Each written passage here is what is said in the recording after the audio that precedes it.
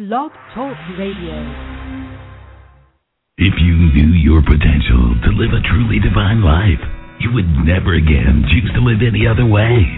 Join us now on a transpersonal quest into the realms of higher consciousness and lasting personal fulfillment. Transform your thoughts, evolve your emotions, increase your intuition, and manifest a life of abundance and prosperity. It's time to discover your true destiny. Welcome to Divine Living Today with psychic medium and destiny coach, Anton St. Martin. Well, good evening, good day, wherever you are in the world. Welcome to the Divine Living Today show. Yes, it's that time of the week again, and we are going to have a very interesting show tonight. We're going to be talking about a subject that has probably become a bit of a cliche by now, and that a lot of people either think they understand it or they've just given up on it. There are a variety of outlooks, I guess, on what we're going to be talking about tonight, and I'm hoping that in my humble way I'll be able to shed some light on some of the questions that you might have on the subject. And of course, that is the whole question around manifesting and all the things associated with it, especially universal laws like the law of attraction. Welcome back to the show. It's really great to be here.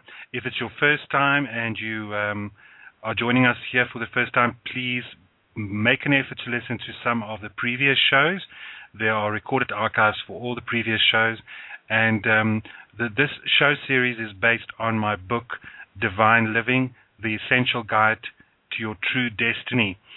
And basically, I'm highlighting some of the chapters from the book in each of the episodes and exploring it, sometimes a bit more in depth in certain aspects, and just highlighting all the things that I have included in the book. The book originally came from the idea to create some sort of a manual or a guide for my students and my clients, because I found increasingly that a lot of people in recent years have been having a profound spiritual awakening, but they don't always have the necessary guidance to help them to build upon that basic foundation that they have. You know, once you have your awakening, what next? Once the initial excitement dies down, what do you do with it next? So it started out as notes and stuff that I collected, and often from emails and stuff that I would send to clients. And then eventually I had this profound dream one night, which sort of served as a spark of inspiration. And from that, the whole book sort of originated, because I was in the dream was inspired a basic structure, which I then filled out with some research, and the book then came out of that. So if it's your first time listening to the recorded archive of this show, please note the live show is recorded on Wednesday evenings. So you can come and listen live on a Wednesday, and it's at 7:30 p.m. Eastern Time on Blog Talk Radio, or 6:30 Central, or 4:30 p.m. Pacific. And if you're in the UK, that will be 12:30 a.m. on a Thursday. Western Europe, South Africa, 1:30 a.m. on a Thursday morning. And if you're in Australia or New Zealand, it would be somewhere between 7 and 11 a.m. on a Thursday morning. Welcome back to all my friends, clients, colleagues from all over the world. It's really great to have you here. Thank you for all your support so far with the show. The response has been amazing. I think the total number of people who have listened to the show is, at the moment, I haven't checked in a while, but last time I checked it was around 12,000 people that have been listening to the show. So it has been tremendous, the response. And it sort of averages around 3,000 to 4,000 people every week. And of course it keeps on increasing as more people listen to the archives. Now, tonight our subject is, like I said, manifest your desires. Now, as I explained in previous episodes, basically where this fits into the bigger picture as it is set out in my book, a divine life is a life of harmony with yourself, with other people, the environment, and the planet. And if you're living a divine life, you are living a life of balance between your spiritual side and your human side, because there are two sides to your coin. You are a spiritual being having a physical life experience, and to make the best of this thrilling life adventure that you are currently taking part in, you need to find the perfect balance between your human side and your spiritual side. And once you strike that golden mean, you've established a divine life. And what that means is that you, of course, had a spiritual awakening, and you are constantly aligning yourself with your divine self and with your spiritual nature. And then you are receiving guidance from your divine self to fulfill your life plan, because you arrive with a blueprint, with a plan, and your life plan is something that I believe we devise for ourselves before we come. And it includes things like choosing your parents, deciding how you want to be born, where you want to be born, how you will die, and also certain highlights on your journey. And this life plan consists of two basic components. On the one hand is your human mission, and that is your life purpose or your life calling. It is the legacy that you hope to leave behind one day when you return to your spiritual home. What did you achieve in your lifetime? What difference did you make in the world? What legacy will you leave behind? How did you help to make the world a better place? This is not necessarily your job. It can take many forms, and it's unique to every individual. So that's your human mission. And then on the other side of your life plan, we have the spiritual mission that we are on, and that is our soul purpose. And that is the spiritual growth and soul expansion that you're hoping to achieve in this lifetime through this human experience. And you are contributing thus to expanding the universal consciousness of all that is. And therefore, our challenge in this lifetime is to strike a balance between these two components of our life plan. Because while we are fulfilling our life calling, we must also give enough attention to our soul purpose so that we achieve both these things by the time that we are no longer among the living. Well, the human living in any case. So now how do we create this divine life? Well, basically, like I said, it's in a spiritual awakening, realigning with your divine self. Once you start doing that, you need to establish some sort of daily spiritual practice so that you can constantly align, constantly keep following your life plan. And in order to tap into that, you need some sort of a lifestyle that incorporates spiritual practice, which can take many forms, and we've discussed that in a previous show. Now, while you are performing your spiritual practice, you also need to develop certain skills that you already have, but that you just need to fine-tune, basically. Through your spiritual practice, you'll be able to do this. It is a constant process. Life is a journey. It's not a destination, so it's an ongoing thing.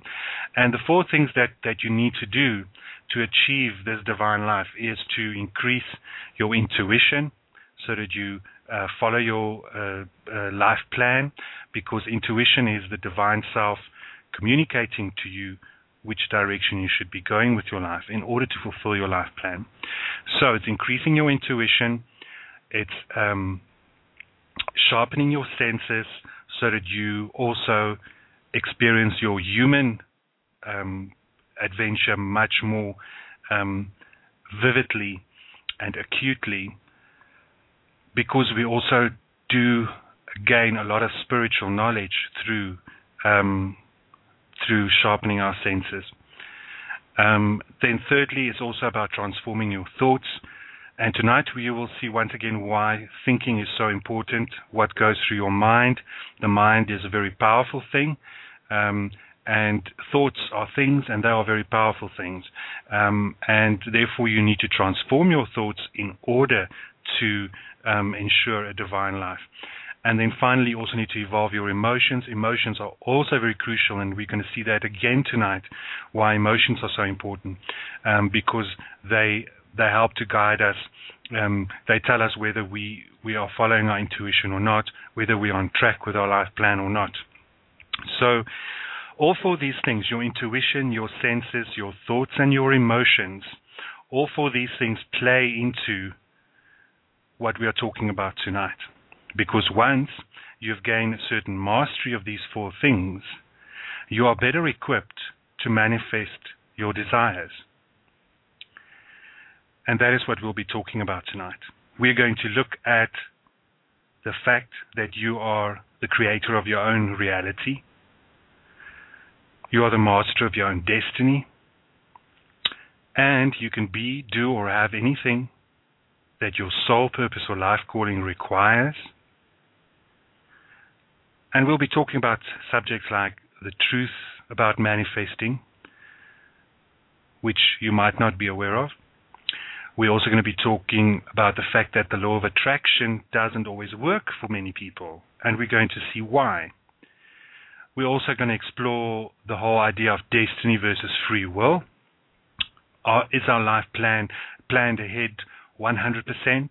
Is it all scripted like a movie or a movie script or a stage play that we have to play out? Or do we have a say in what happens to us? So do we have free will, or is everything predestined? We're also going to talk about why bad things happen to good people. That is a question I get a lot from my clients and students, and that is, why did this happen to me? Why do these bad things happen to me? We're going to be talking about whether there is such a thing as luck and fate and misfortune. You know, if bad things happen to you, is it just bad luck? Or how did it come about? And then we're also going to explore the side of manifesting that bothers a lot of people, especially if they come from a more traditional religious background, and that is, should we be playing God? What is all this? Why are we trying to control our own lives through manifesting certain things? Is that not God's job? Why should we be part of that process? Should we be playing God? We're going to talk about that. And then we're also going to look at mindful manifesting, as opposed to unconscious manifesting, which most people do, because we are all manifestors, whether you are conscious or unconscious, whether you've had a spiritual awakening, or whether you're still in the state of divine disconnect. It doesn't matter. We are all born by divine right as manifestors.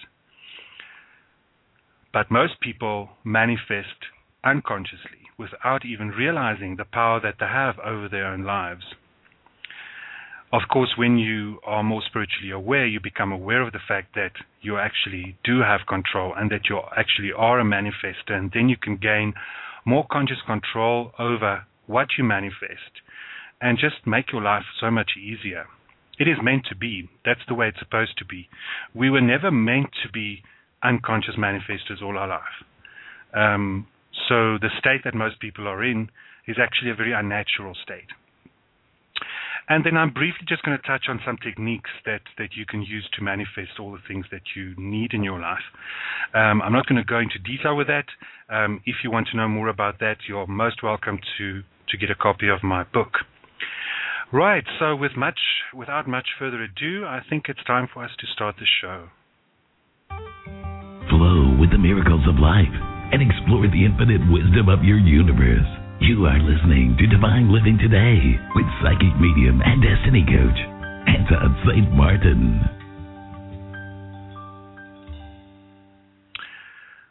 Right. Let's have a look at manifesting your desires. I'm going to start off with a quote that is one of my favorite quotes.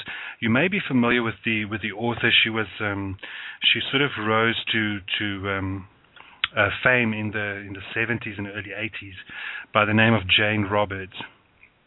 She was a channeler, and she channeled an entity named Seth. And in a book called The Nature of Personal Reality, Jane Roberts, with channeling Seth, wrote the following: "You are given the gifts of the gods. You create your reality according to your beliefs. Yours is the creative energy that makes your world. There are no limitations to the self except those that you believe in. And that's what we'll be talking about tonight. That you actually carry within you the gifts of the gods, that you can create your own reality according to what you believe, that your creative energy makes your world, and there are no limitations to you and to what you can have, do, or be, except those that you believe in. Now, deliberately creating, attracting, and manifesting the abundance and prosperity that you need to lead a joyous and fulfilling life is essential to divine living. Like I said, you can be, do, or have anything that your soul purpose or life calling requires in this lifetime. Your thoughts, your emotions, your senses, your intuition are your power tools that you can use to create and attract all that you wish for and desire. And to master those power tools, listen to some of the previous episodes where we covered those things. It's your thoughts, emotions, senses, and intuition. Like I said in the previous show, your ability to manifest is one of the superhero powers that you brought with you as a spiritual being into this lifetime. And if you haven't done so yet, I hope, because of tonight's show, you will reclaim your sacred birthright. Because you have a right to live a truly charmed and prosperous life, as it was always intended. So let's look at the truth about manifesting, because there's a lot of misinformation out there. I always say the law of attraction must be the universal law, because there are several others. But it must be the one universal law that is currently the most misquoted, misrepresented, and misunderstood in the spiritual community and in the self-help industry. The law of attraction has sort of become like a buzzword or a fashionable thing, starting in 2006 with the release of the inspirational film called The Secret, which you may be familiar with. It was a global sensation, and it still is. I mean, people all over the world are still reading it and watching the film. And because of the publication of The Secret, a lot of people became aware of their ability to manifest and of the concept of the law of attraction, albeit by a roundabout way for some. And of course, a lot of life coaches, motivational speakers, get-rich-quick gurus, all kinds of people, teachers, authors, have all been tossing this term around. And sometimes, sadly, without a clear understanding of the true nature and meaning of this profound universal law. The law of attraction is not a seminar or a book. The law of attraction is a universal law. It's a spiritual law. One of the most important distinctions that many people fail to make when they apply the law of attraction is that they do not always realize that the act of manifesting is in fact dual in nature. It's twofold. There are two components to it. And like all things in the universe, there's duality to it. It's like the two sides of a coin. Like we have day and night, male and female, summer and winter, life and death, we also have these two components that form a duality in the process of manifesting. And what these two components are two universal laws, not just one. Because most people are focused on the law of attraction, but very few people are focused on the law of creation, which has various other names as well. But the process of manifesting consists of two things. There's the law of attraction and the law of creation. So it's a process of give and take, It's a process of sending and receiving. It's a two-way process. And there must be balance. So in order to manifest something in this physical time-space reality of ours, two things need to happen. Firstly, we must create whatever it is that we desire on a spiritual level. And we do this through our beliefs and our thoughts and our meditations and our prayers, etc., etc. And then we must attract whatever we created into our life, into our physical life experience. So as you can see, once again, we've got the duality of spirit and human nature. So on a spiritual level, we need to create, and on a human level, we need to attract it into our physical life experience. So the law of creation governs the process of creating. The law of attraction governs the process of attraction. Very simple to remember. And when these two laws have done their job, the ultimate outcome of this process, the end result, is called manifestation. By the way, on that point, I do not wish to confuse you, so let me just clarify this. I prefer to distinguish between the two terms manifesting and manifestation. In fact, I'm not very keen on the word manifestation. It always, for some reason, reminds me of cockroach infestations.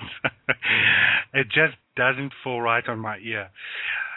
I often hear people speak of the art of manifestation and how to master manifestation, and it just makes me want to call the exterminator. The correct term should be, in my mind, be manifesting, because it's a verb referring to an action. I am busy manifesting. I'm doing something. And that is the process of creating. And the term manifestation is a noun referring to the ultimate end result or the outcome of the process. So after you have manifested, or you were busy manifesting, you end up with a manifestation in your life. So manifesting is something you do, and manifestation is something that you can see or feel or touch with your senses. It's there, it's physical reality in your life. So, that being said, we have the process of creation, we have the process of attraction. Creation is sending out of energy, attraction is pulling in of energy. So it's sending and receiving. And the end result is manifestation. And this whole process we call manifesting. So let's look at the law of attraction and the law of creation. Let's start with the law of creation. It's also known as the law of manifestation. I've heard people call it, which actually is a very nice name. I've heard people call it the law of beamed energy, because it is a beaming of energy. I actually love that concept. It's also called the law of action, because it needs doing something. You see, this is crucial, because a lot of people think that creating or manifesting is about sitting under a tree and visualizing things, or waiting for things to happen, to come your way. And that's not how it happens. You actually have to do something. We did not come here to be puppets or to be passive. We came here to be active, to do things, to make things happen. That's why we came to be human. We wanted this thrilling physical experience, and we wanted to be able to be hands-on and make a difference in the world. Another name for it is also the law of deliberate creation, which is also a very nice name because it says exactly what it is. It's deliberate creation, not by accident, not unconsciously. Now, the law of creation states that consciousness is the source of all creation. In other words, everything that exists in both the material and spiritual world, or the seen and the unseen realms, are created through universal consciousness or infinite intelligence. And we are all co-creators in this shared reality, whether it's in this dimension or another. We are co-creators with the divine source, or God, or infinite intelligence, or the universal consciousness, whatever you prefer to call it.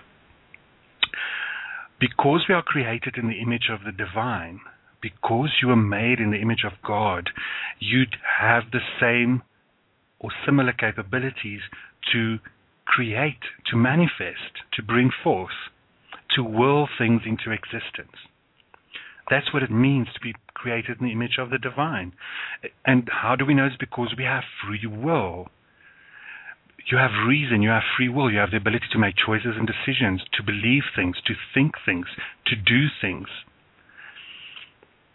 And this is not something that's foreign to religion or to spirituality in general. The concept of the law of creation is found in many religions and spiritual traditions for millennia. I mention a few examples in my book. One example, for instance, is Genesis in the Bible. A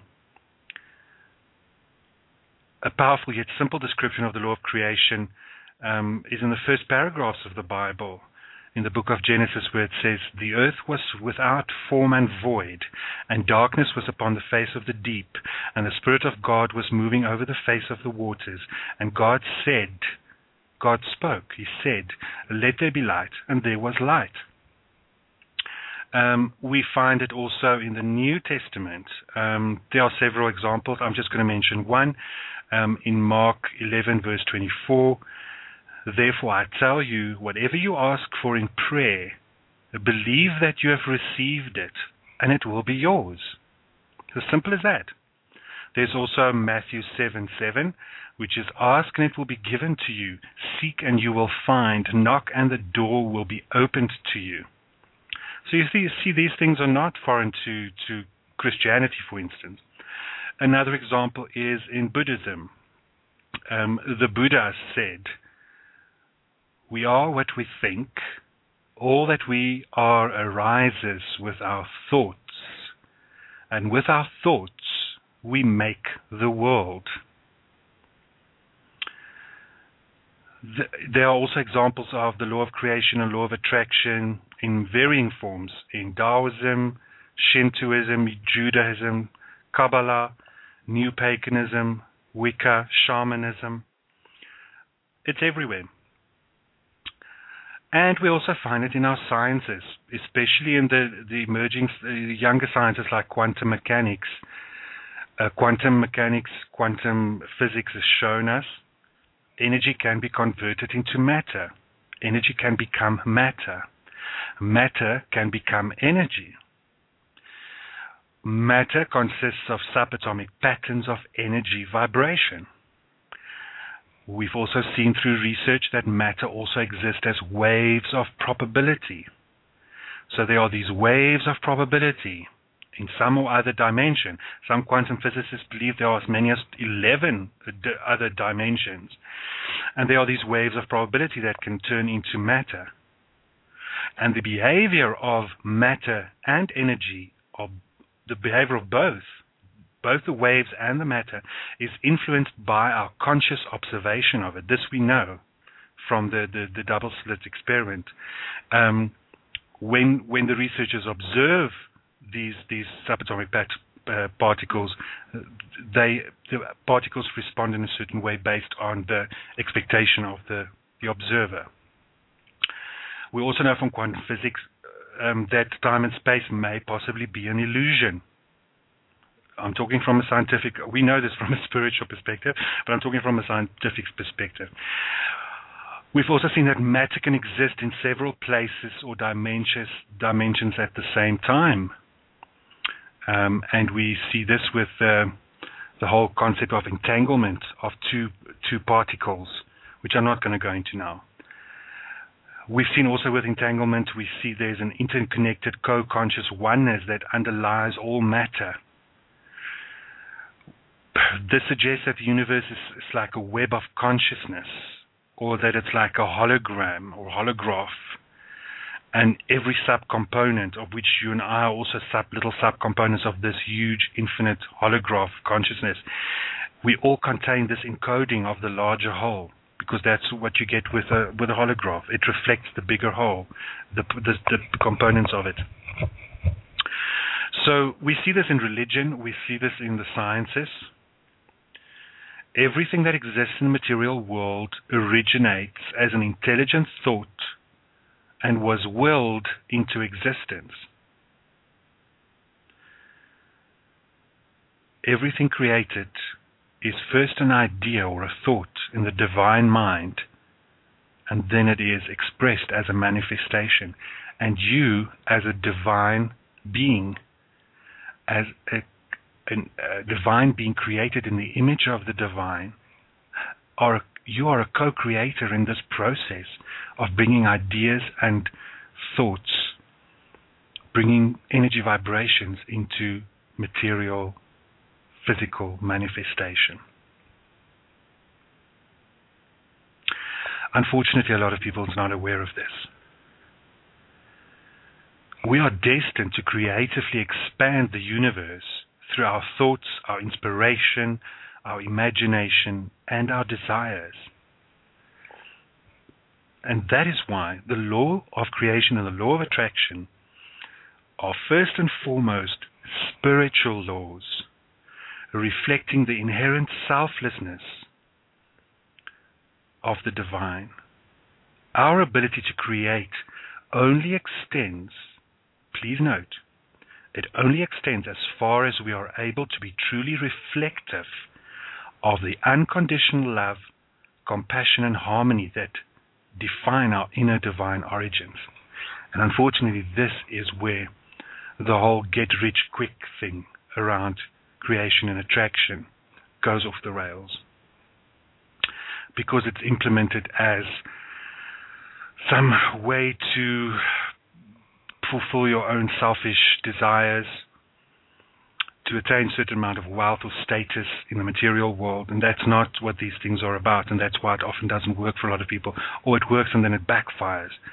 So in other words, what I'm saying, without a solid spiritual foundation and a true alignment with your divine self, your metaphysical creative power to manifest will always remain limited and mostly unconscious. And the results of your manifesting efforts will probably leave much to be desired. And if it works, it'll probably bring you very little happiness or lasting contentment. It is unfortunately a fact that true spiritual awareness and higher consciousness cannot be taught in a weekend workshop or seminar. There are no 10 easy steps to becoming a truly awakened spiritual being. Spiritual awareness cannot be bought, neither can it be faked or forced. It can only come spontaneously, sincerely, and truthfully from within. You will not find spiritual awareness in my book. You will not find spiritual awakening in my book. You will also not find 10 steps to becoming a spiritually aware person in my book. Neither will you find become divine, live a divine life within 30 days kind of thing in my book.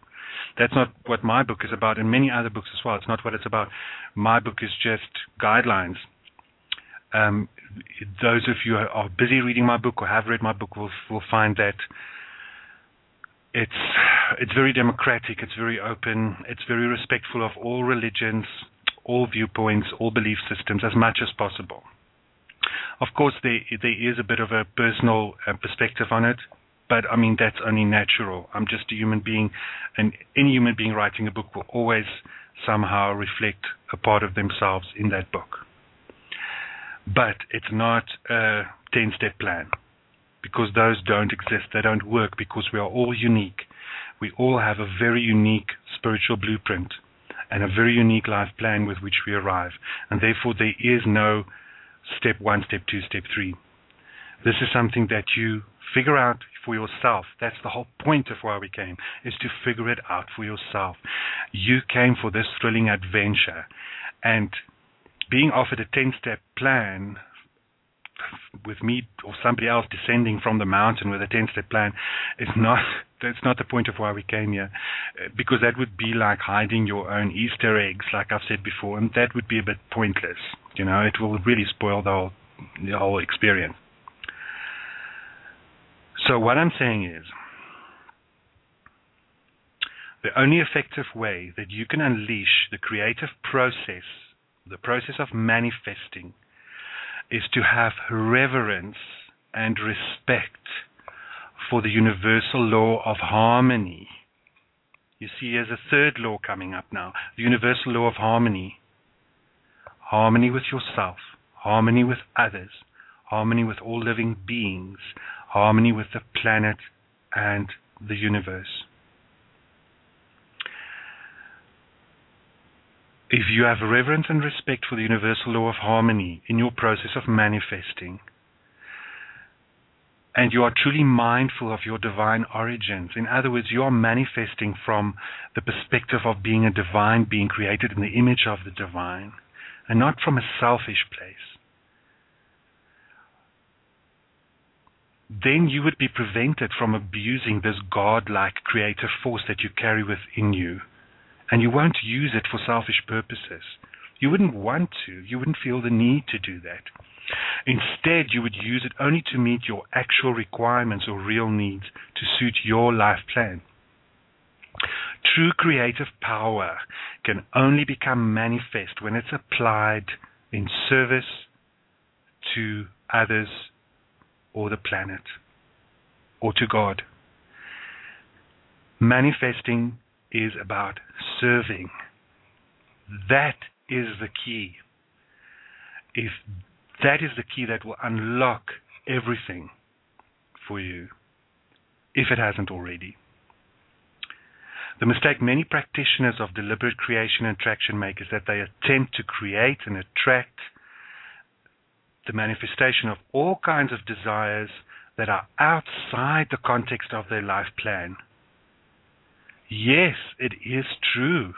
We can do, have, or be anything that we wish, as long as it serves our soul purpose and our life calling. There must be balance, harmony, and order in all things. It is universal law. This is why it's so vital to make an effort to identify your soul purpose and life calling to the best of your ability, because like I explained before, we never really know the full blueprint. We're not supposed to know. We're not supposed to hide our own Easter eggs. But we have a fair idea. I mean, I know what my life calling is. I'm busy doing it right now. So we can all find some sort of sense about what we are supposed to do, and we usually do once we become spiritually aware. Sometimes it takes a while, but you eventually do get there. Because until you don't have clarity about what your life mission is, it will remain difficult to raise your vibrational frequency to a matching level where you will begin to create and attract the experiences and the things that you truly need to serve your soul growth and to be of service to the rest of the world. Creating and attracting only becomes manifest to its full extent when it is applied in line with our original life plan.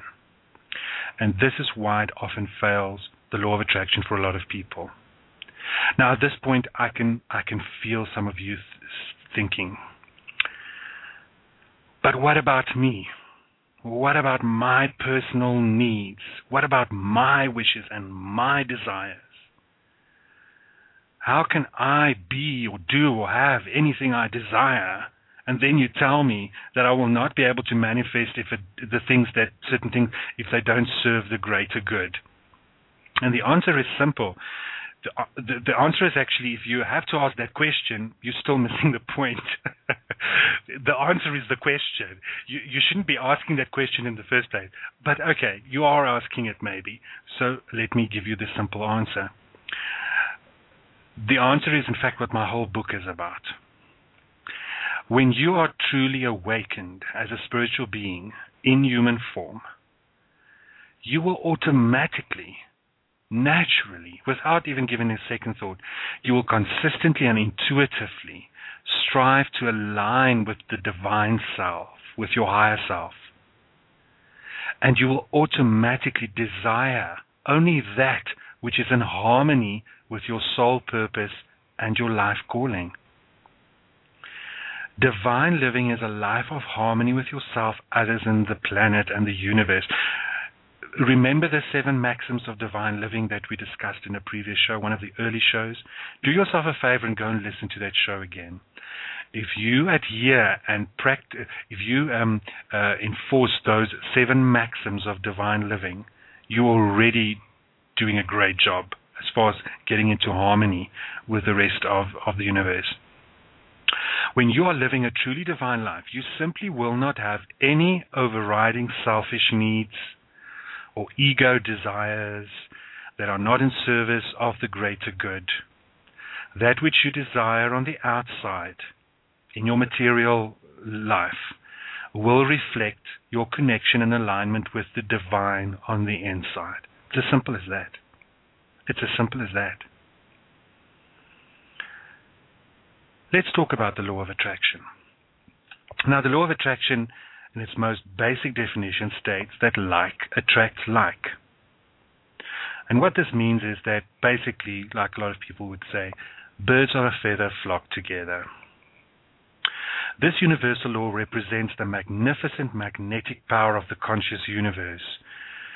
This power that the universe has to draw together similar energies for the purpose of creating, expanding, increasing, and becoming. And because we are spiritual beings of divine origins, we also have this magnetic creative force working for us. And with this force, we draw into our reality those things, people, events, circumstances, whatever, that match your inner state of being. In other words, we attract life experiences and material things that are consistent with our beliefs, our thoughts, our feelings, and our perceptions. Everything you experience in your daily life comes to you because of the workings of the law of attraction. It is essential, therefore, to gain a good understanding of how it works, because without understanding it, you will always be partially an unconscious creator or an unconscious manifester. Now, if you are new to the concept of the law of attraction, or you've always been a bit skeptical about it, let's talk about that. Is it real? Is it there? Does it exist? Well, evidence of the effects of the law of attraction, and of creation for that matter, can be found everywhere in your immediate surroundings if you just start becoming aware and start noticing things. Stop thinking of yourself for a moment, because when we think of our own experience, we tend to become very ego-driven, become very subjective. So forget about yourself and your life experiences and what came to you and what didn't happen for you and all of that. Think about the people around you, because that helps to give it a bit of an objective perspective. Consider for a moment some of the people in your life, your friends, your family, co-workers. Have you never noticed how their personal outlook or their attitude or their beliefs or their typical state of being in the world, the way they carry themselves in the world, have you not noticed how that often reflects the reality of their life? Think about it. For example, I'm sure you know at least one person. You always have that guy or that girl that they always seem to be confident and assertive in everything that they do. And they always seem to exert this confidence that they have the right to have money and material possessions, to gather wealth. It is their right. It belongs to them. And they are often also very generous people. You know, they share it. They share all the wealth because they just feel there's always more coming. They have this confidence. And isn't it those people are always prosperous and fulfilled? And then, of course, on the other end of the scale, you have those people who are constantly complaining. Every time you speak to them, I mean, the subject always ends up going to complaining about their lack of money. I mean, you would suggest, say, let's go on a hiking trail, let's go to this yoga seminar, or whatever. But they will always, the first thing they would say to you, always complaining about their lack of money and how they are penny pinching and always fearful of being cheated out of their money. I have clients like this as well. Always scared they're going to be cheated out of their money somehow by others. You know, they sometimes, some of them persistently warn others of the evils of money. You get this a lot in the spiritual communities. You know, how can you charge people to do readings because it's a spiritual thing? How can you? No, it's my life calling.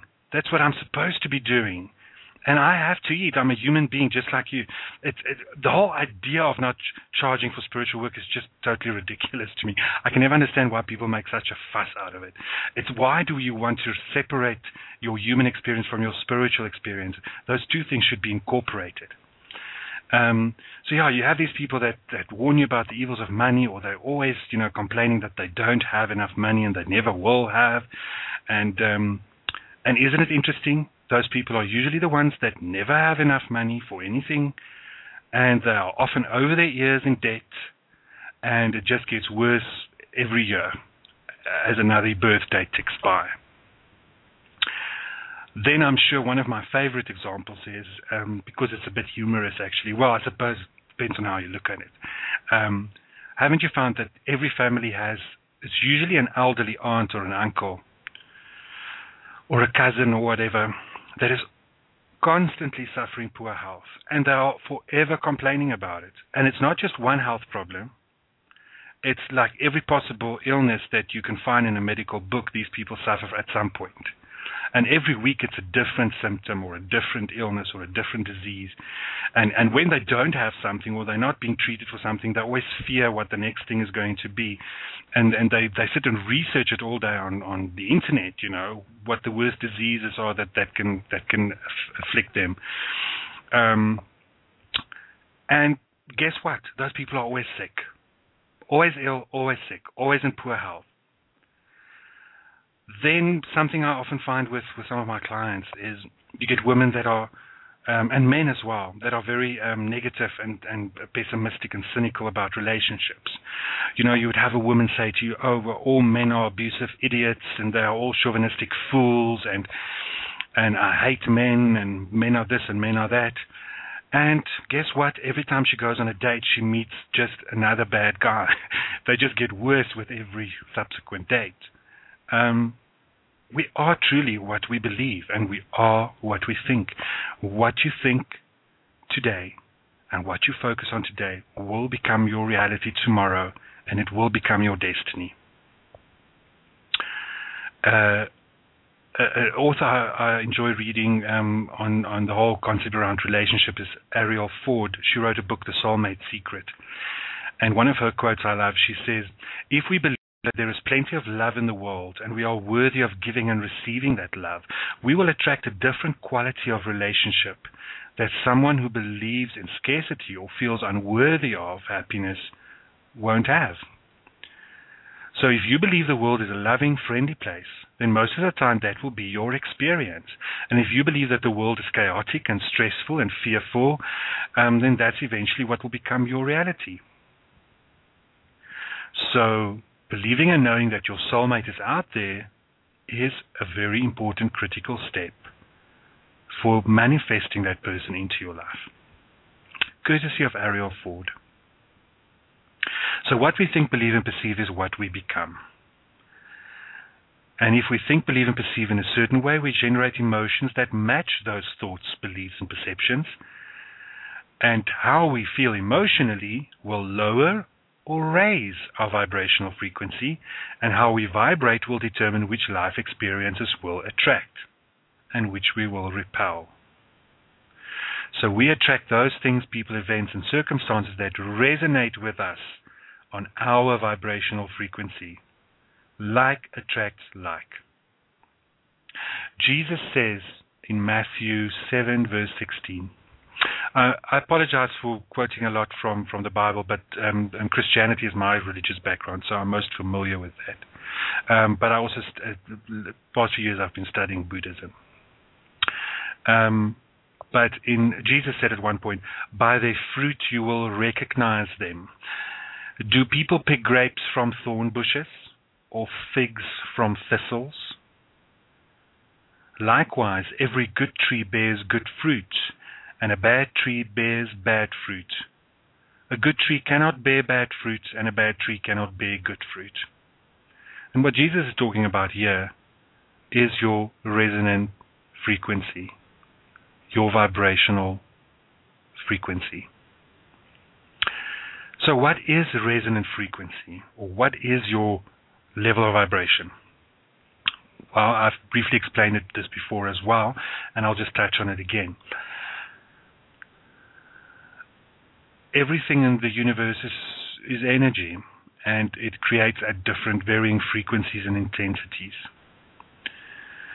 And resonance occurs at a particular energetic frequency when our level of vibration and the energy of the things that we want or do not want are of equal magnitude. Please listen carefully. It is when our personal level of vibration matches the energy of the things we want or the things we do not want. Like attracts like. If your level of vibration says negative, you're going to be attracting negative stuff and negative people. There is no distinction between the way we attract positive or negative experiences. Our mental and emotional state defines our particular energetic frequency.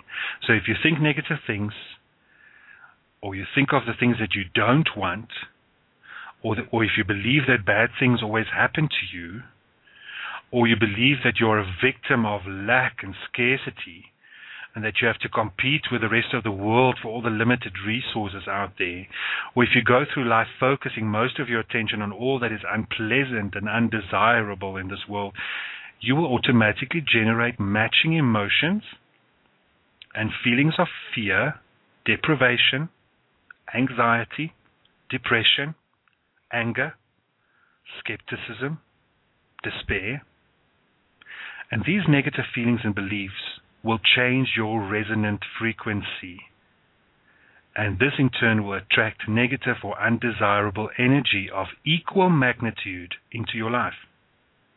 And ultimately it will manifest as negative, unpleasant and undesirable things, people, events and circumstances. But here's the good news.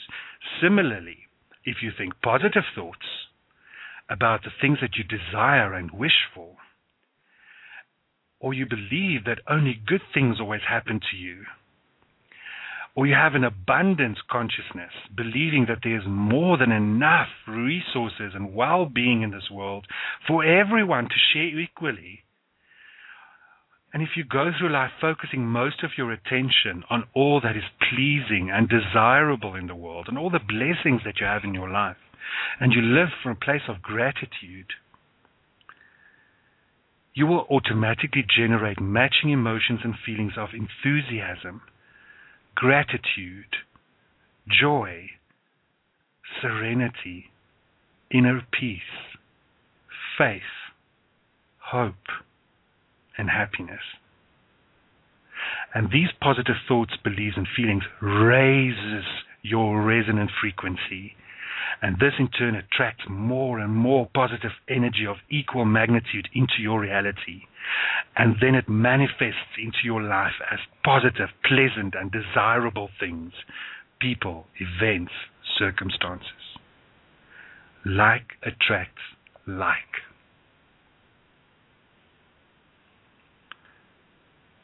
Unfortunately, not everybody knows this. And like I said, most people on the planet, alive on the planet today, are unconscious manifestors.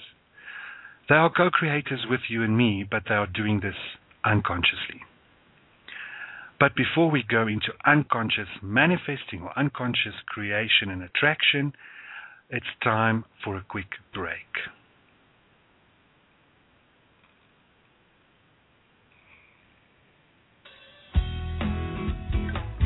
Is your life in need of a makeover? Do you need real answers and meaningful insight into the past, present, and future? With psychic medium and destiny coach Anton St. Martin, you can discover your true destiny and transform your life. Anton offers a leading-edge consulting service that is available internationally by phone or video conferencing. What are you waiting for? Contact Anton today at AntonStMartin.com. Your life will never be the same. Awaken your higher self and accomplish your true life calling. You are listening to Divine Living Today with your host, Anton St. Martin. Unconscious attraction. The fact is, the law of attraction affects all of us.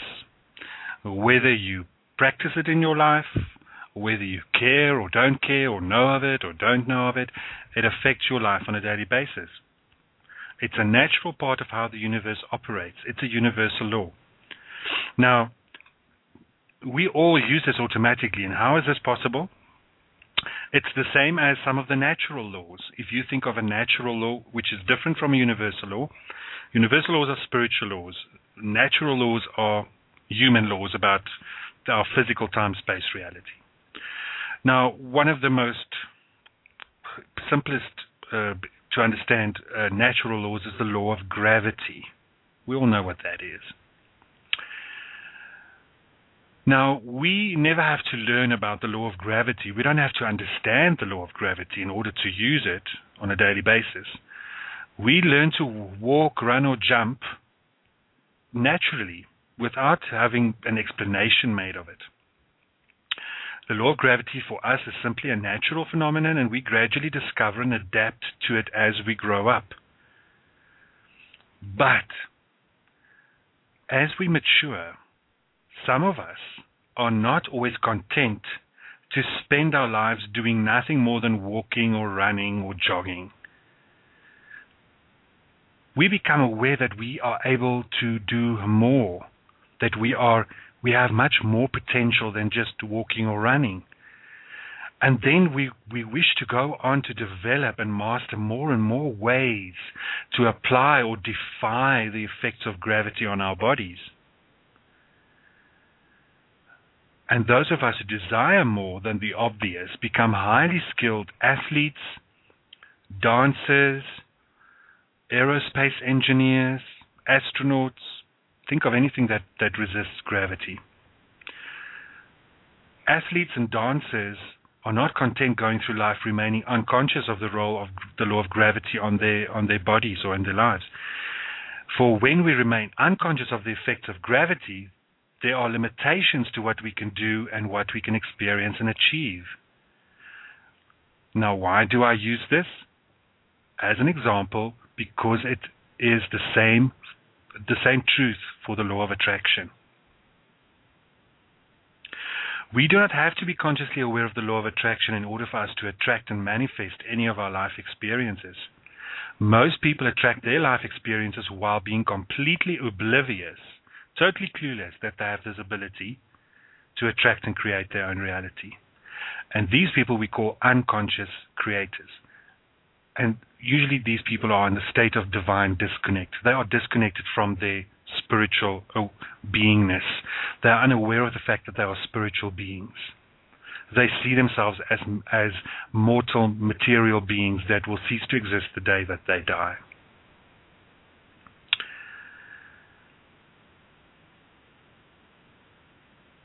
And then, of course, there are the conscious creators among us that also don't manage to deliberately create in the best possible way. And this is often, like I said, because they get caught up in the selfish greed and the obsession with material wealth and status.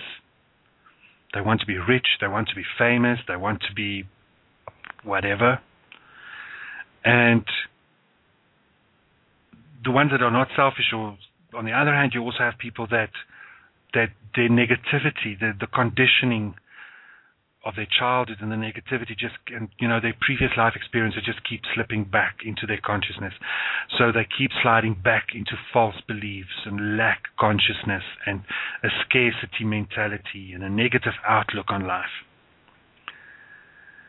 The missing key in all these cases is a lack of spiritual awareness and the absence of true purpose that serves the greater good.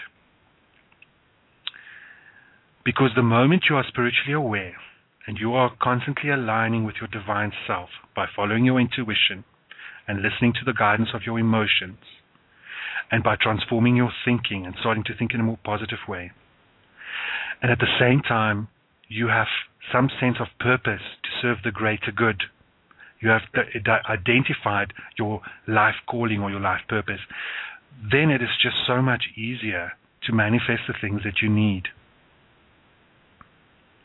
Conscious creators who do not live in alignment with their higher self and who are not synchronized with their soul purpose and their life calling will find it very difficult to fully harness the metaphysical power of the law of attraction. Sure, some conscious creators who are not spiritually aware or not in alignment with their life plan might be able to generate some wealth or fame despite their lack of spiritual awareness, but it's unlikely that their life will offer them much joy, fulfillment, or lasting contentment. They will restlessly chase after another pot of gold under the next rainbow, never stopping to appreciate the real splendor of the magical spectrum of light waves and colorful display that is right above their heads.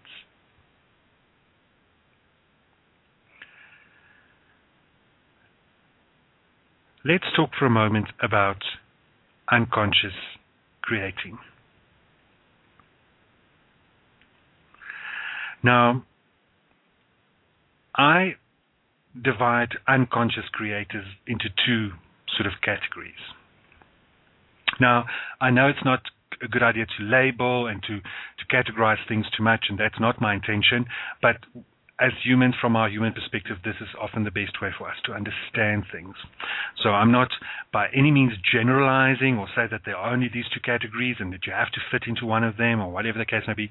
These are just ideas and concepts to help us gain a better understanding of these very complex spiritual things that will always remain sort of outside our full comprehension in any case.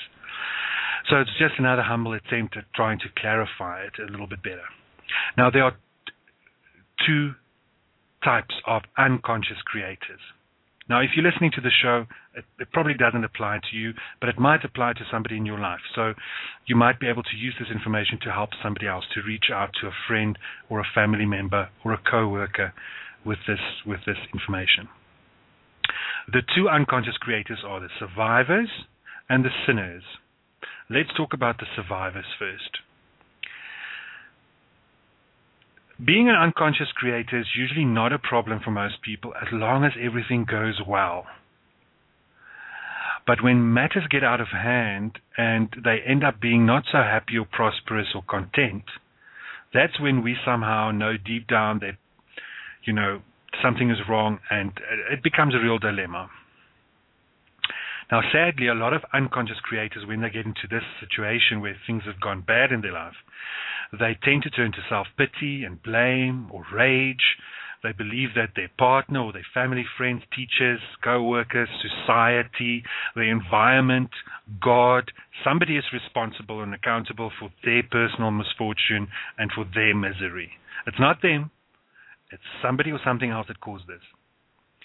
Unconscious creators are often slaves to their own lack consciousness, and they tend to make sweeping statements based on false beliefs they cling to regarding their own worth or the lack of justice in the world.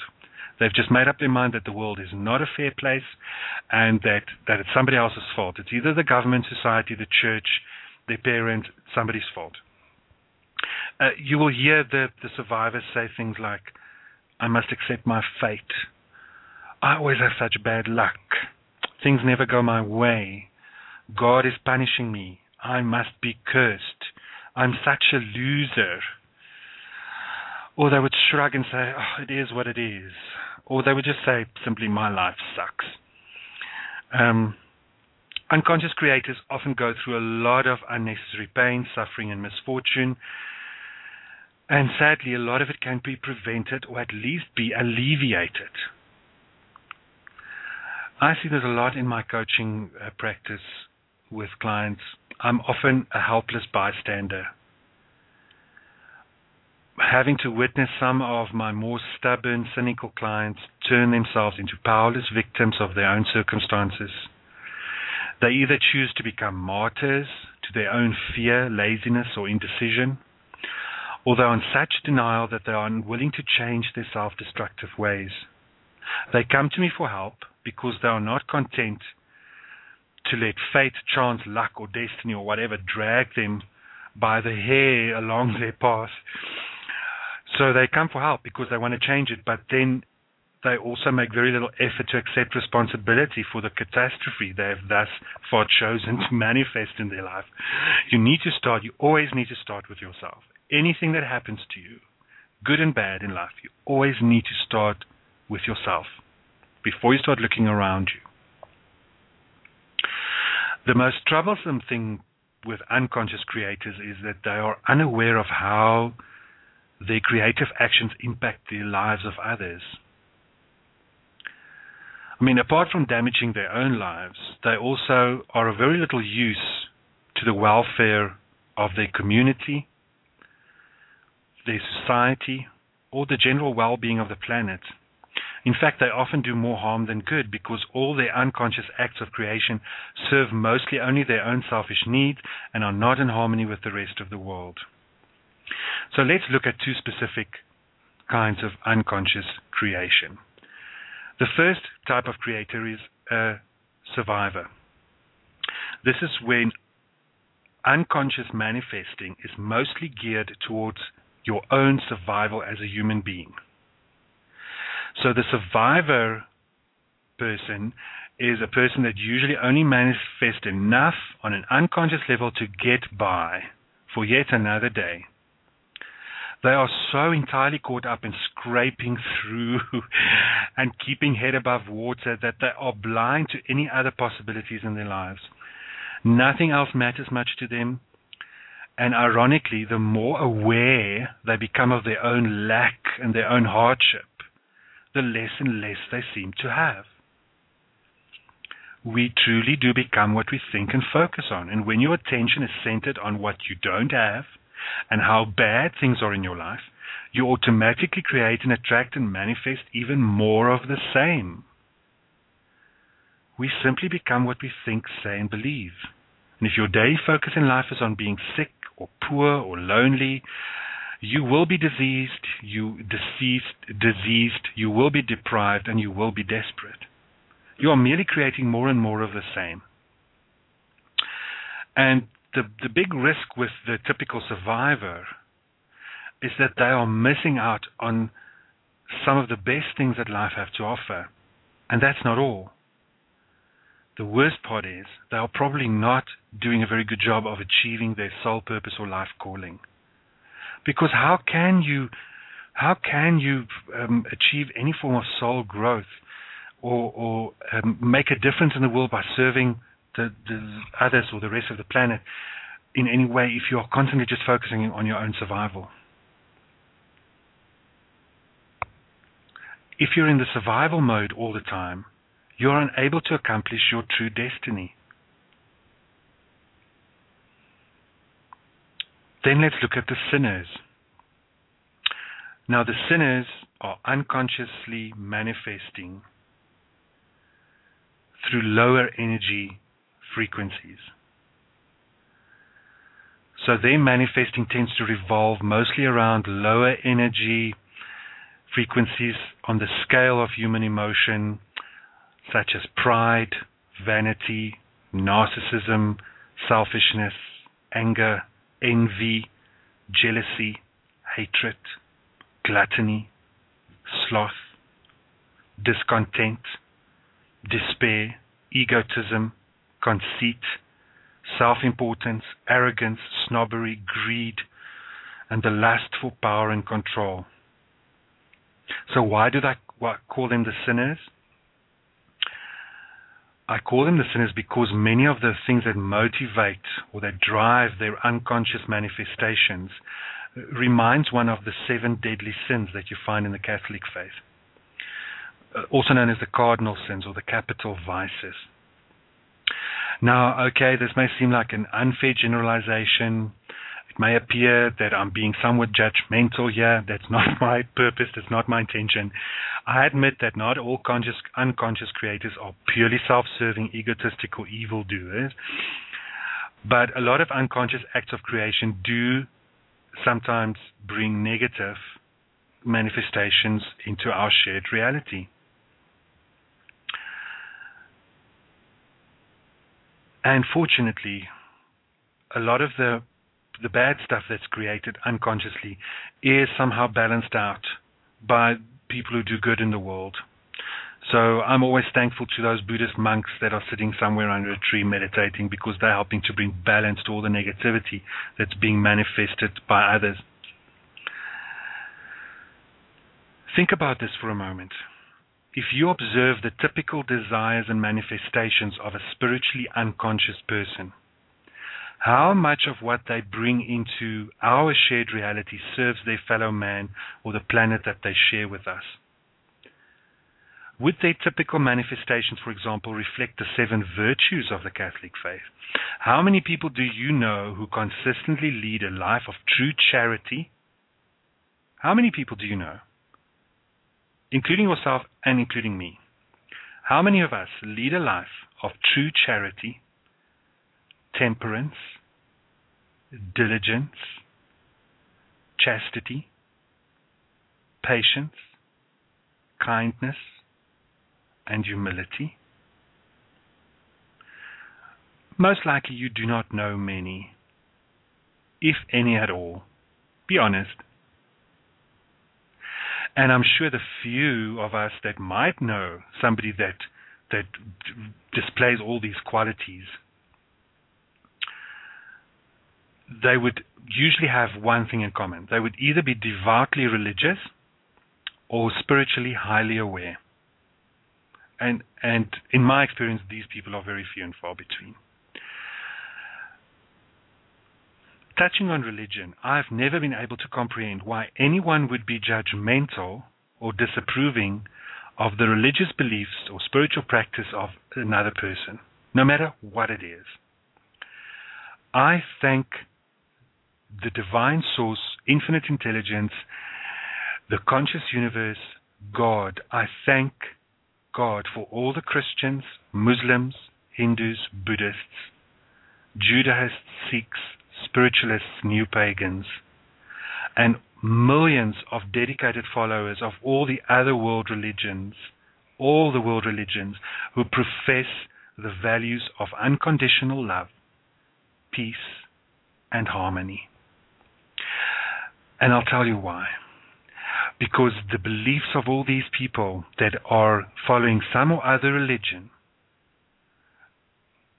and I reiterate, any world religion that profess the values of unconditional love, peace, and harmony, these people, their beliefs and their practices, their daily spiritual practices, contribute an infinite amount to our continued expansion and evolution as a species.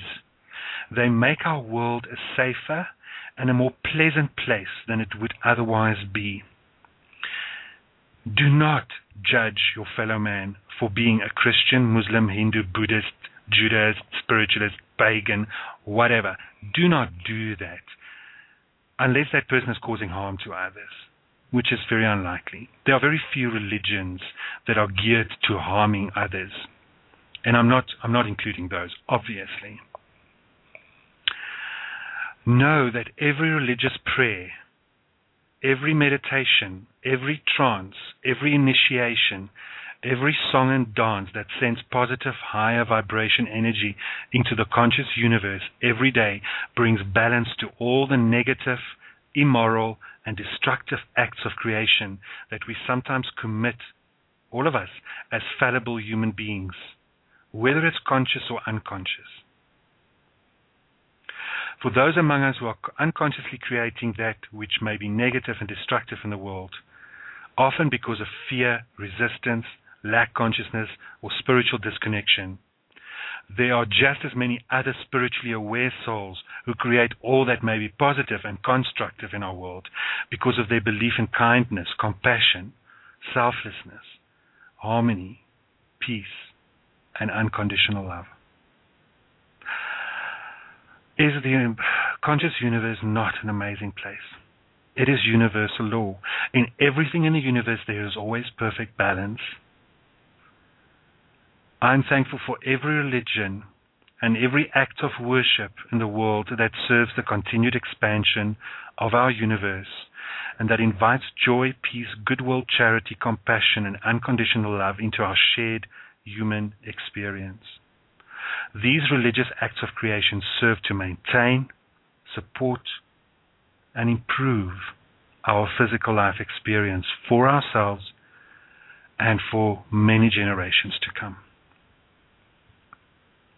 Now, speaking of religion, let's talk for a moment about why should we play God? Because I'm sure some of you are asking this. Why should we be manifesting things for ourselves? Why do we not leave? If I pray to a God or gods, why do I not leave it up to them? Why am I interfering with this? Why am I playing God? The fact is that the universe will continue to expand and we will continue to evolve, mostly without our own conscious awareness of how we contribute and participate in this magnificent process. So, in this case, why would we want to consciously create and manifest? Would it not be better for us to remain on autopilot and let the divine source or God take care of everything? The fact is, the reality is that we were never meant to be unconscious creators. We were never meant to be survivors or sinners.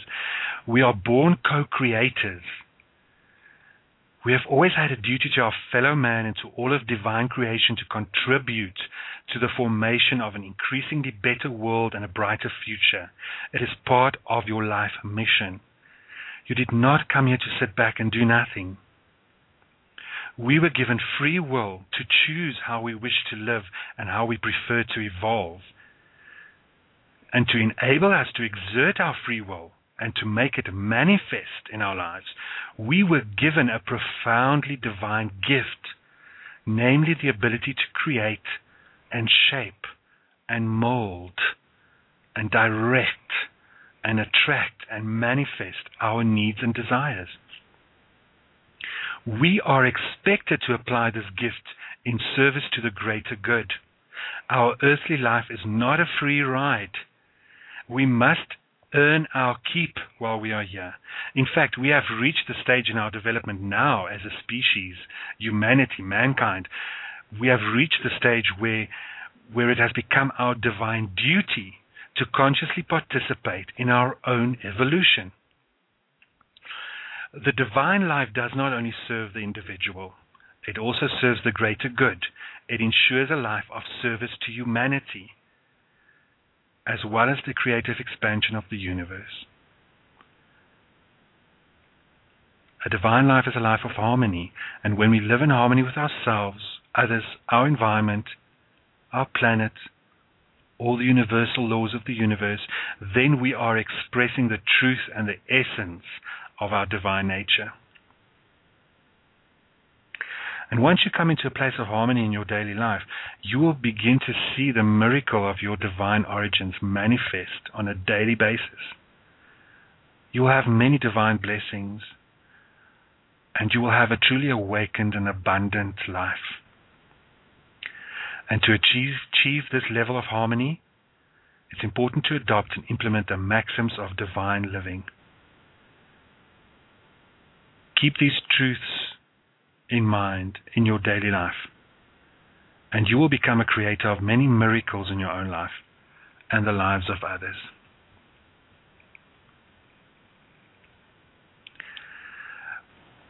At this point, I'm going to take a break and just have some water, and it's also a nature break for you, or to do what, get yourself a cup of coffee or a cup of tea or something a little stronger, whatever works for you at this time of the day or night, and I'll be back to discuss manifesting your desires after this. Flow with the miracles of life and explore the infinite wisdom of your universe. You are listening to Divine Living Today with psychic medium and destiny coach, Anton St. Martin.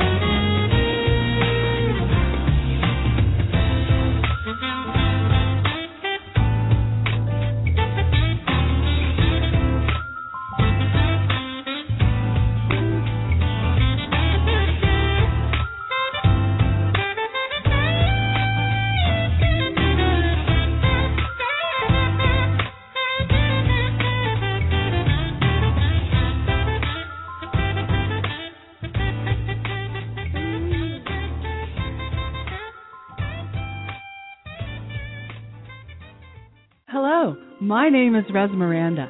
If you're having relationship, career, or life issues, I'm inviting you to experience what it's like to have access to professional, highly accurate psychics and spiritual advisors you can trust to care and help you. Register now to get your free 6-minute reading by telephone or chat. Get answers.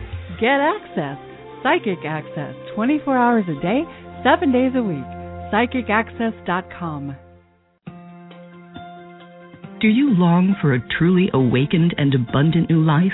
Divine Living, the essential guide to your true destiny, will awaken your higher self and empower you to achieve your soul purpose and true life calling. Divine Living is the definitive new guide to designing an authentic life of happiness and fulfillment. It will inspire you to change your reality and make a real difference in the world. Get your copy of Divine Living today at Amazon.com and DivineLivingBook.com. Discover your true destiny and transform your life. Welcome back to Divine Living Today with psychic medium and destiny coach, Anton St. Martin. All right, welcome back to the show. For the last bit of the show, I want to talk about luck and fate and why bad things happen to good people and about destiny and free will. Is our life predestined? Is it a pre-written thing and we don't have much say in what happens? We just have to follow this script that has been written for our life? Or do we have complete free will where we make it up as we go along? And tomorrow, what will happen tomorrow will depend on what you decide to make happen. Well, the truth is that it's a bit of both. On the one hand, a part of our life is predestined, and on the other hand, a part of our life is based on our free will. How this works is, we come with a life plan. Some people believe the life plan was designed by God. Others believe they do it themselves. Others believe they do it in conjunction with God or in conjunction with several spiritual entities, whatever the case may be. Whatever your belief system is, we arrive with a life plan, with a blueprint. Now, this life plan is not a detailed plan every single day of your life mapped out in advance for the next 70, 80, if you're lucky, 90 or 100 years. It is a matter of highlights, of milestones. The major events in your life are predestined. And why are they predestined? Because we need certain challenges and special moments and certain key events that steer our life in a certain direction for us to be able to fulfill our life plan. Because you have a soul purpose and a life purpose, and you want to achieve these two things. And sometimes you need these markers or milestones that would trigger your life to go in a certain direction in order for you to have that soul growth or to achieve your life calling. That's why you often find that people who go through sometimes even tragic events in their life, they turn it around and they make a life calling out of it. That's an extreme example, but a very good example. People who lose limbs, people who become paraplegic, that kind of thing, and they become motivational speakers, etc., or teachers of children, etc. They make a difference in the world. So that's a very extreme example, but I mean these predestined events go right down to some of the most mundane things that sometimes happen in our life. How do we know these things are predestined? Which are the predestined things that happen to you? Not always, but a lot of the time, it's very easy to identify. It's usually the things in your life that you don't have control over. It is something that you didn't manifest yourself. It's not even something that you ever thought of. Sometimes it's something you didn't even know that existed, and it happens to you, or it comes across your path. So it's usually things that are beyond our control, often sometimes outside our awareness, but these things just happen to us. And it's often some of our major life events, like it definitely is our birth, all the circumstances around our birth, our parents, who our parents will be, when and where we will be born, and also I believe that we choose how we're going to die, and exactly when, where, and how. And then the in-between. Often it has to do with the person you marry, the children that you bring into the world. Although remember, your children will also choose you as a parent. So sometimes these things are planned generations in advance. And that kind of thing. Major life events, both the good and the bad. But that's only a fraction of your life. The rest of your life is based on your free will. The rest of it you make up as you go on, from day to day. And that's where manifesting your desires comes in, because you manifest your future every single day. What you think and feel and believe and say and do today will create your future tomorrow. So that handful of predestined stuff that's going to come across your path, whether you like it or not, and you can't be mad at anyone because it happens to you. You can't blame anybody for it because you planned this for yourself. So you wanted this to happen to you. And there's a lot of relief in knowing that. But that's only a fraction of your life. The rest you have complete control over in this lifetime. And that brings us to why bad things happen to good people. Now, a little bit of the bad stuff that happens to people sometimes, usually major stuff, are often predestined. So we don't have control over it. It's just how it was meant to be. And if you're in that situation in your life right now, or you recently went through something like that, please try to embrace it instead of resisting it, because it's part of your life plan. And the moment you embrace it, you will turn it all around for yourself. You still, even if you've lost something very important in your life, whether it's your health, a special person, your home, whatever, just know that that there is a blessing in every darkness that comes into your life. There's one thing nobody or nothing can take away from you, and that is your choice about how you're going to respond, how you're going to feel about something. You have a choice. You have a decision. You have the control. You have the power in your hands. The life can take away everything from you, but it cannot take away your free will to choose how you're going to react, how you're going to feel, how you're going to think about it. However, that being said, a lot of the bad stuff that happens to people is stuff they created for themselves. And now I know it's not nice to hear this.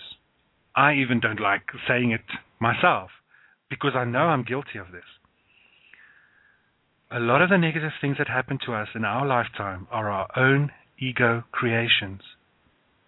They are not predestined in your life plan.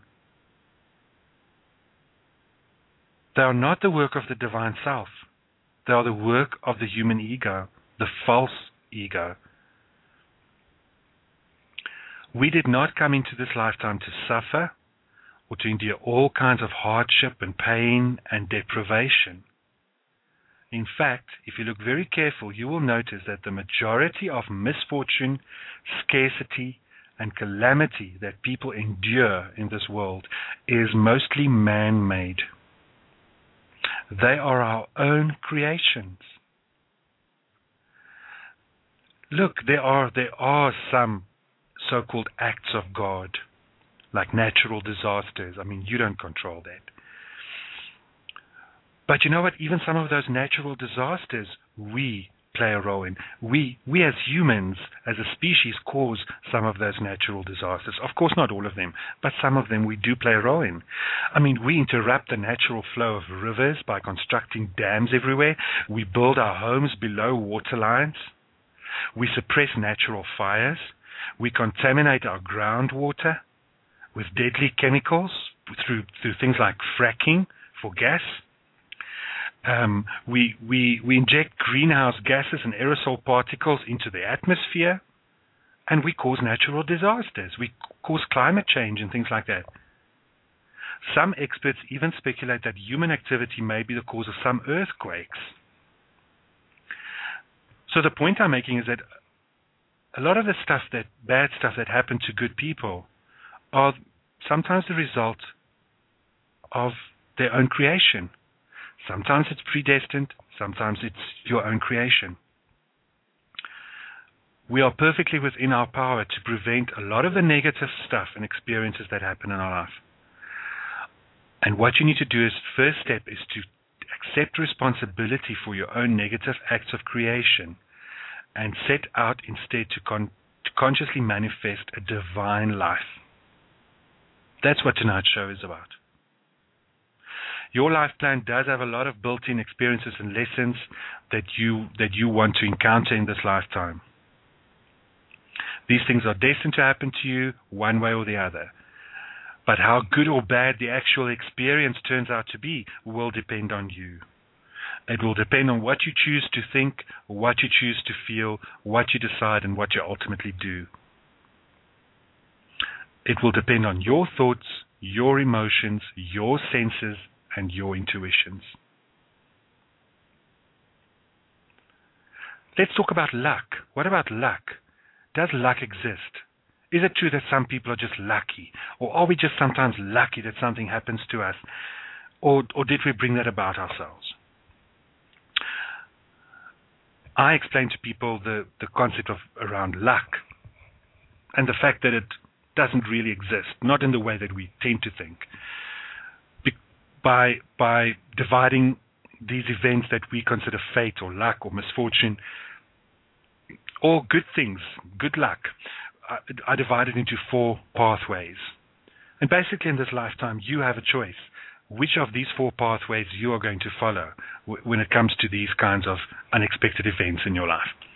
The first path that you can choose is the path of luck. You know, that's when we experience good fortune. You know, something happens to us and people say, oh, you're so lucky. You know, it's wonderful that this has happened to you. And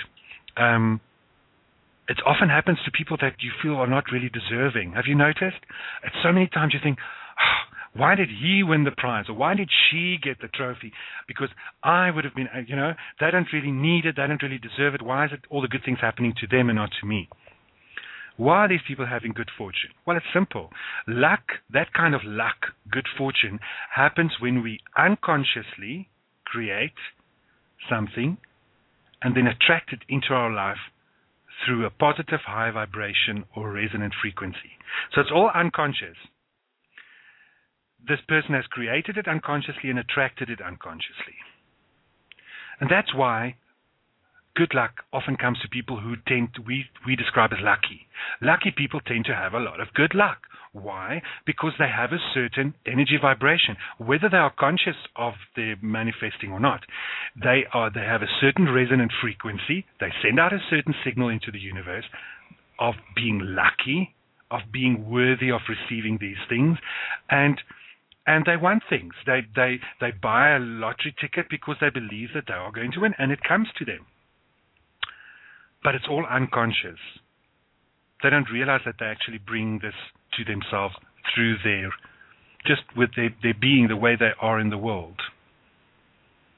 Like attracts like. Our second path is the path of misfortune, which is the other side of this coin. Because a lot of people have a lot of good luck, and then there are also a lot of people who have a lot of misfortune. You know, and we call ourselves I can't remember the term now, but, you know, accident prone and things like that. That's when misfortune or bad luck happens to unconscious creators. Unconsciously, they attract unpleasant, undesirable experiences into their lives through negative, lower vibrations or resonant frequencies. Same as the luck thing. And isn't it true that the people who often deserve the least amount of bad luck, like your heart breaks for them because they don't need this misfortune in their life right now. They don't need this kind of bad luck. I mean, look at their lives. They've already had so much bad luck. How much more misfortune can hit one poor person?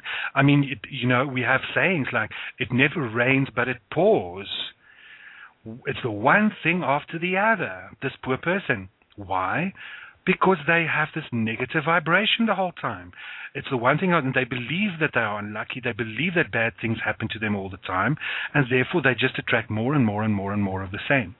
It could even be triggered by something that was predestined. You have one predestined event that you have no control over that happens, that's a setback in your life, or you choose to see it as a setback. You act accordingly. You start feeling sorry for yourself, you start feeling negative, you're angry, you're sorry, you're hateful, you're resentful, whatever, and then you start attracting more, and why am I so unlucky? And the next thing you know, the next bad luck comes, and the next, and the rest of it's all your own creations. So it's like a vicious cycle that you trigger.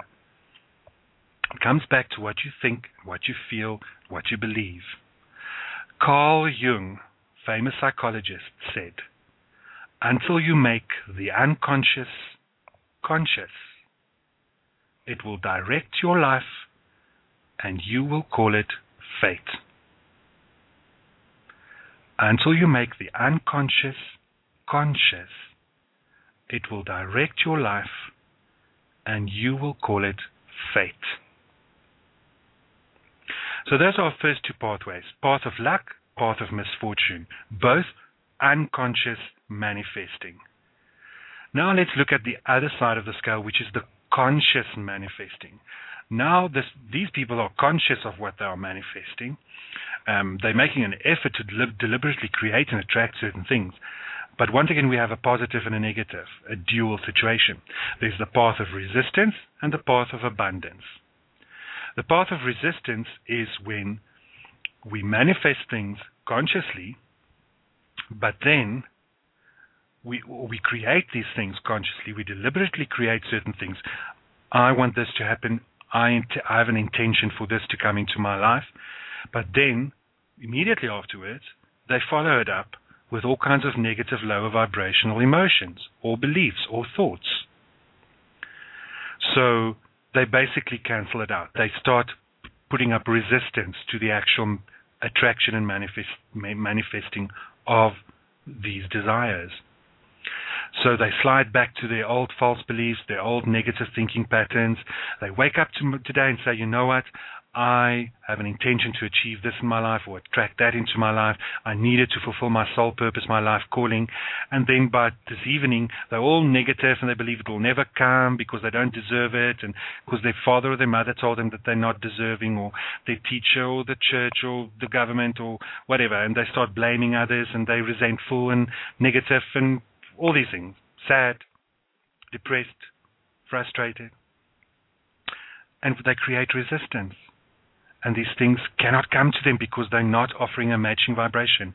And you know where I see this most often in my work, with the kind of work that I do? I deal with a lot of people that have this intense desire or intention to find their ideal life partner.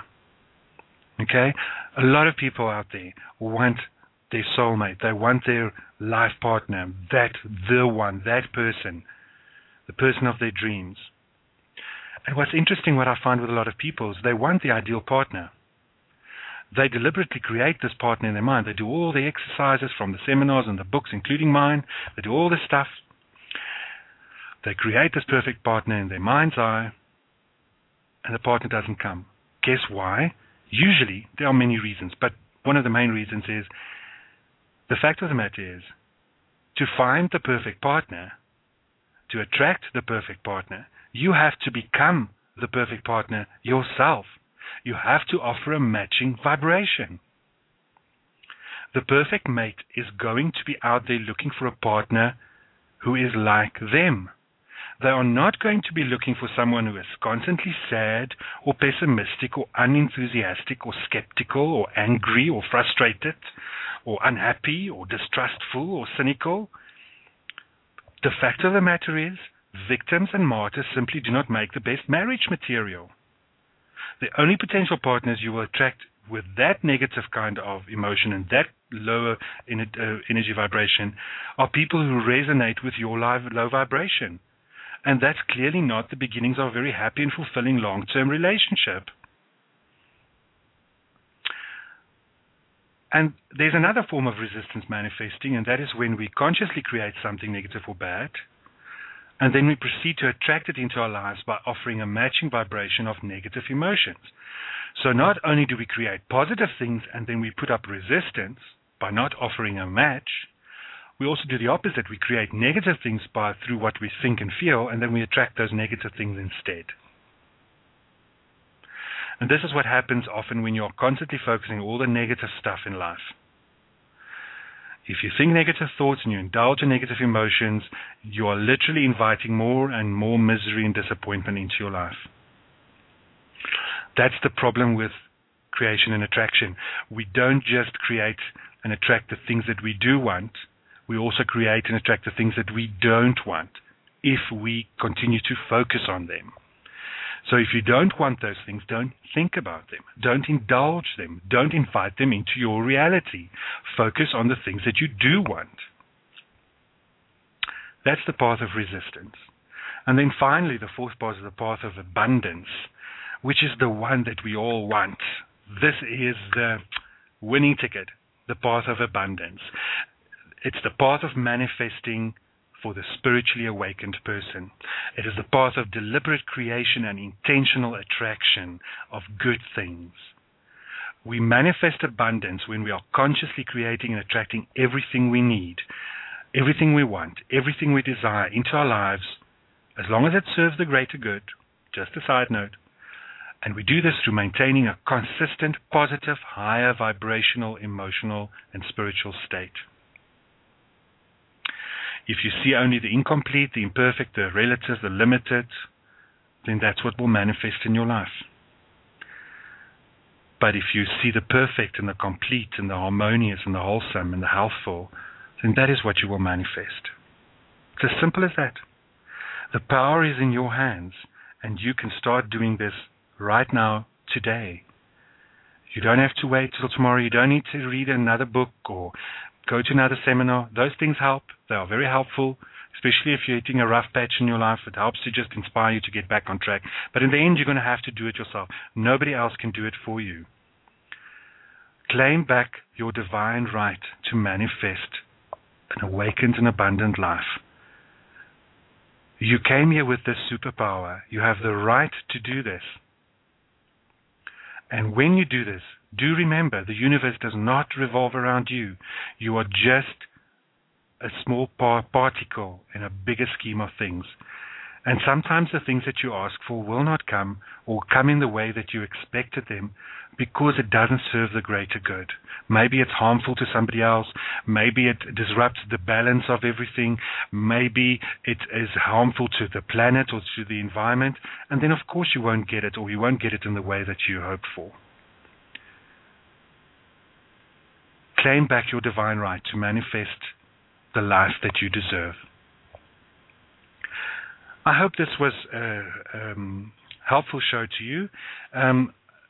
It is a lot of information to take in all at once, but of course the purpose of the show is just to introduce you to many of these concepts, and I would advise that you actually get a copy of my book or other books that deal with these subjects to help you along your journey. With that being said, I've got a caller on the line. Let me just get Kathy on the line, and we're going to have a chat with Kathy. Hello, Kathy. Can you hear me? Yes, I can. How are you? Hi, Kathy. I'm very well. Thank you for calling in. Welcome to the show. Kathy, where are you calling from? I am calling from Maryland. Well, welcome from Maryland, Kathy. You said that you had a question for me. How can I help?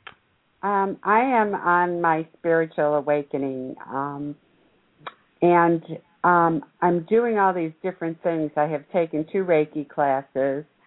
I am playing with the tarot cards, and I'm reading a lot of different books. I'm wondering, is that the right way to do it? Absolutely. There's no right or wrong way. It's unique. That your journey is unique to every person, and that's the thing that you need to do here, Kathy, is you are definitely, I'm getting that you are definitely on the right path, but you are very much in the early stages. So don't become impatient at this point. Because the thing is, what's happening with you at the moment is that, like I said at the beginning of the show, creating a divine, spiritually awakened life is about finding that balance between your spiritual life and your physical human life. And now what's happening with you at the moment is that there's a gradual introduction of all these spiritual things, for the lack of a better word, into your consciousness and into your awareness. And that is a process. And we grow up in a society, in a world where we want things to happen quickly. You know, we're a bit impatient because we're so used to pressing buttons and clicking things and then it happens. And spirit doesn't work that way. All things spiritual always takes time. You know, even the manifesting that we talked about tonight, I have found personally in my life that the major things that I've set an intention for to manifest often takes around at least 2 to 3 to 4 years to manifest. I mean, the smaller little stuff happens quickly, like within a couple of days or weeks. But I'm talking like really petty little basic daily things. But like major stuff, like I'm talking about finding your soulmate, or that major career change that you've been planning, or purchasing a home, or, you know, really big steps that people take in their lives. If you've set an intention to manifest it in a certain way, that can take literally 2, 3, 4 years, 5 years sometimes. Wow. So don't be impatient about it. It's not about the destination. It's about the journey. And the thing is, you're very much at the beginning stages now. And what is good about what you're doing is that you are literally window shopping. You're shopping around. It's good to think of yourself as Little Red Riding Hood with your big empty basket over your arm, and you are going out on a shopping spree, and you are getting samples from every store. You're not buying anything yet because you're not ready for it. You're just collecting some samples. So play around with a tarot, buy a book, go to a seminar, go to Reiki, go to yoga, whatever it is that makes you feel excited, whatever resonates with you. As long as whatever you are doing or whatever you are exploring or reading or studying, as long as that brings you a positive state of being. In other words, if you have positive emotion attached to that. So if you go to Reiki and it makes you feel excited to go there and you feel good about going, any positive emotion, interested, excited, happy, serene, peaceful, whatever, as long as it's a positive emotion, then you know that you're on the right track because you are in line with your divine self. If anything gives you an icky, negative, doesn't feel right, it's a bit off, if you start feeling negative emotion or your intuition, your gut feeling tells you that this is not for you, Kathy, then stay away from it. Move away from it. I've already and you will find. I'm glad that you have, because a lot of people do. They have all kinds of other people. The moment you become spiritually aware, you have all these people telling you things. You know, this one believes that some alien's going to shoot the earth with a laser beam, and this one tells you that the earth is going to explode on the 21st of December 2012, etc., etc. And you can easily start freaking out with all the stuff that comes your way. And that's why the moment, if something is based in fear and it brings you negative emotion, or it's based in judgment of religion and that kind of thing, steer away from it. That will keep you going to the light. And as long as it makes you feel good and it makes you happy and it brings joy and serenity and peace and happiness into your life, then you know you're going in the right direction. Is that making sense, Kathy? Yeah, when this started, my ear started buzzing, but that has nothing to do with it, right? No, it definitely may have. It may have. The thing is, if it really becomes problematic for you, that it if it affects your quality of life, then you might want to have it checked out medically. But often that happens when we have a raised energy vibration. The moment you become spiritually aware, it's like a surge of energy that suddenly starts moving through your body, because you're basically like a conduit or a energy generator, and this energy is passing through your body, and you're basically circulating energy through all your chakras. But it doesn't stop. What did you say? It doesn't want to stop? No, it doesn't. Yeah, I've asked it to turn off, and it won't do it. Yes. What you need to do, one of the first things that you can try, look, it can be many things, okay? So you need to explore different options and see if you can find something that's going to work for you. And like I say, if it really is problematic, like if you start losing your balance, that you may be falling over and you can hurt yourself, things like that, it might be a good idea to have it checked out medically, because it can just be a physical medical condition as well. So that would always be my first advice. If you're not sure, go and see your doctor. But otherwise, What you can do is, if the doctor doesn't find anything wrong, then it is most probably something spiritual. And the first thing that you can maybe look at is doing some grounding and centering work. Now, there's a whole section in my book based about this, because it's your foundation. Before you start doing any meditating, reading cards, anything, any spiritual exploration, any spiritual practice new that you start engaging in, you need to come from a place of centeredness and groundedness.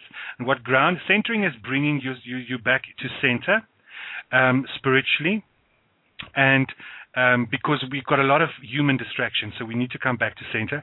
And then grounding is about releasing some of the extra energy, because when you are spiritually suddenly very highly aware, there's a lot of energy flowing through you, and it's almost like you get it. People have it at their houses as well for lightning, to attract lightning, and the lightning dissipates.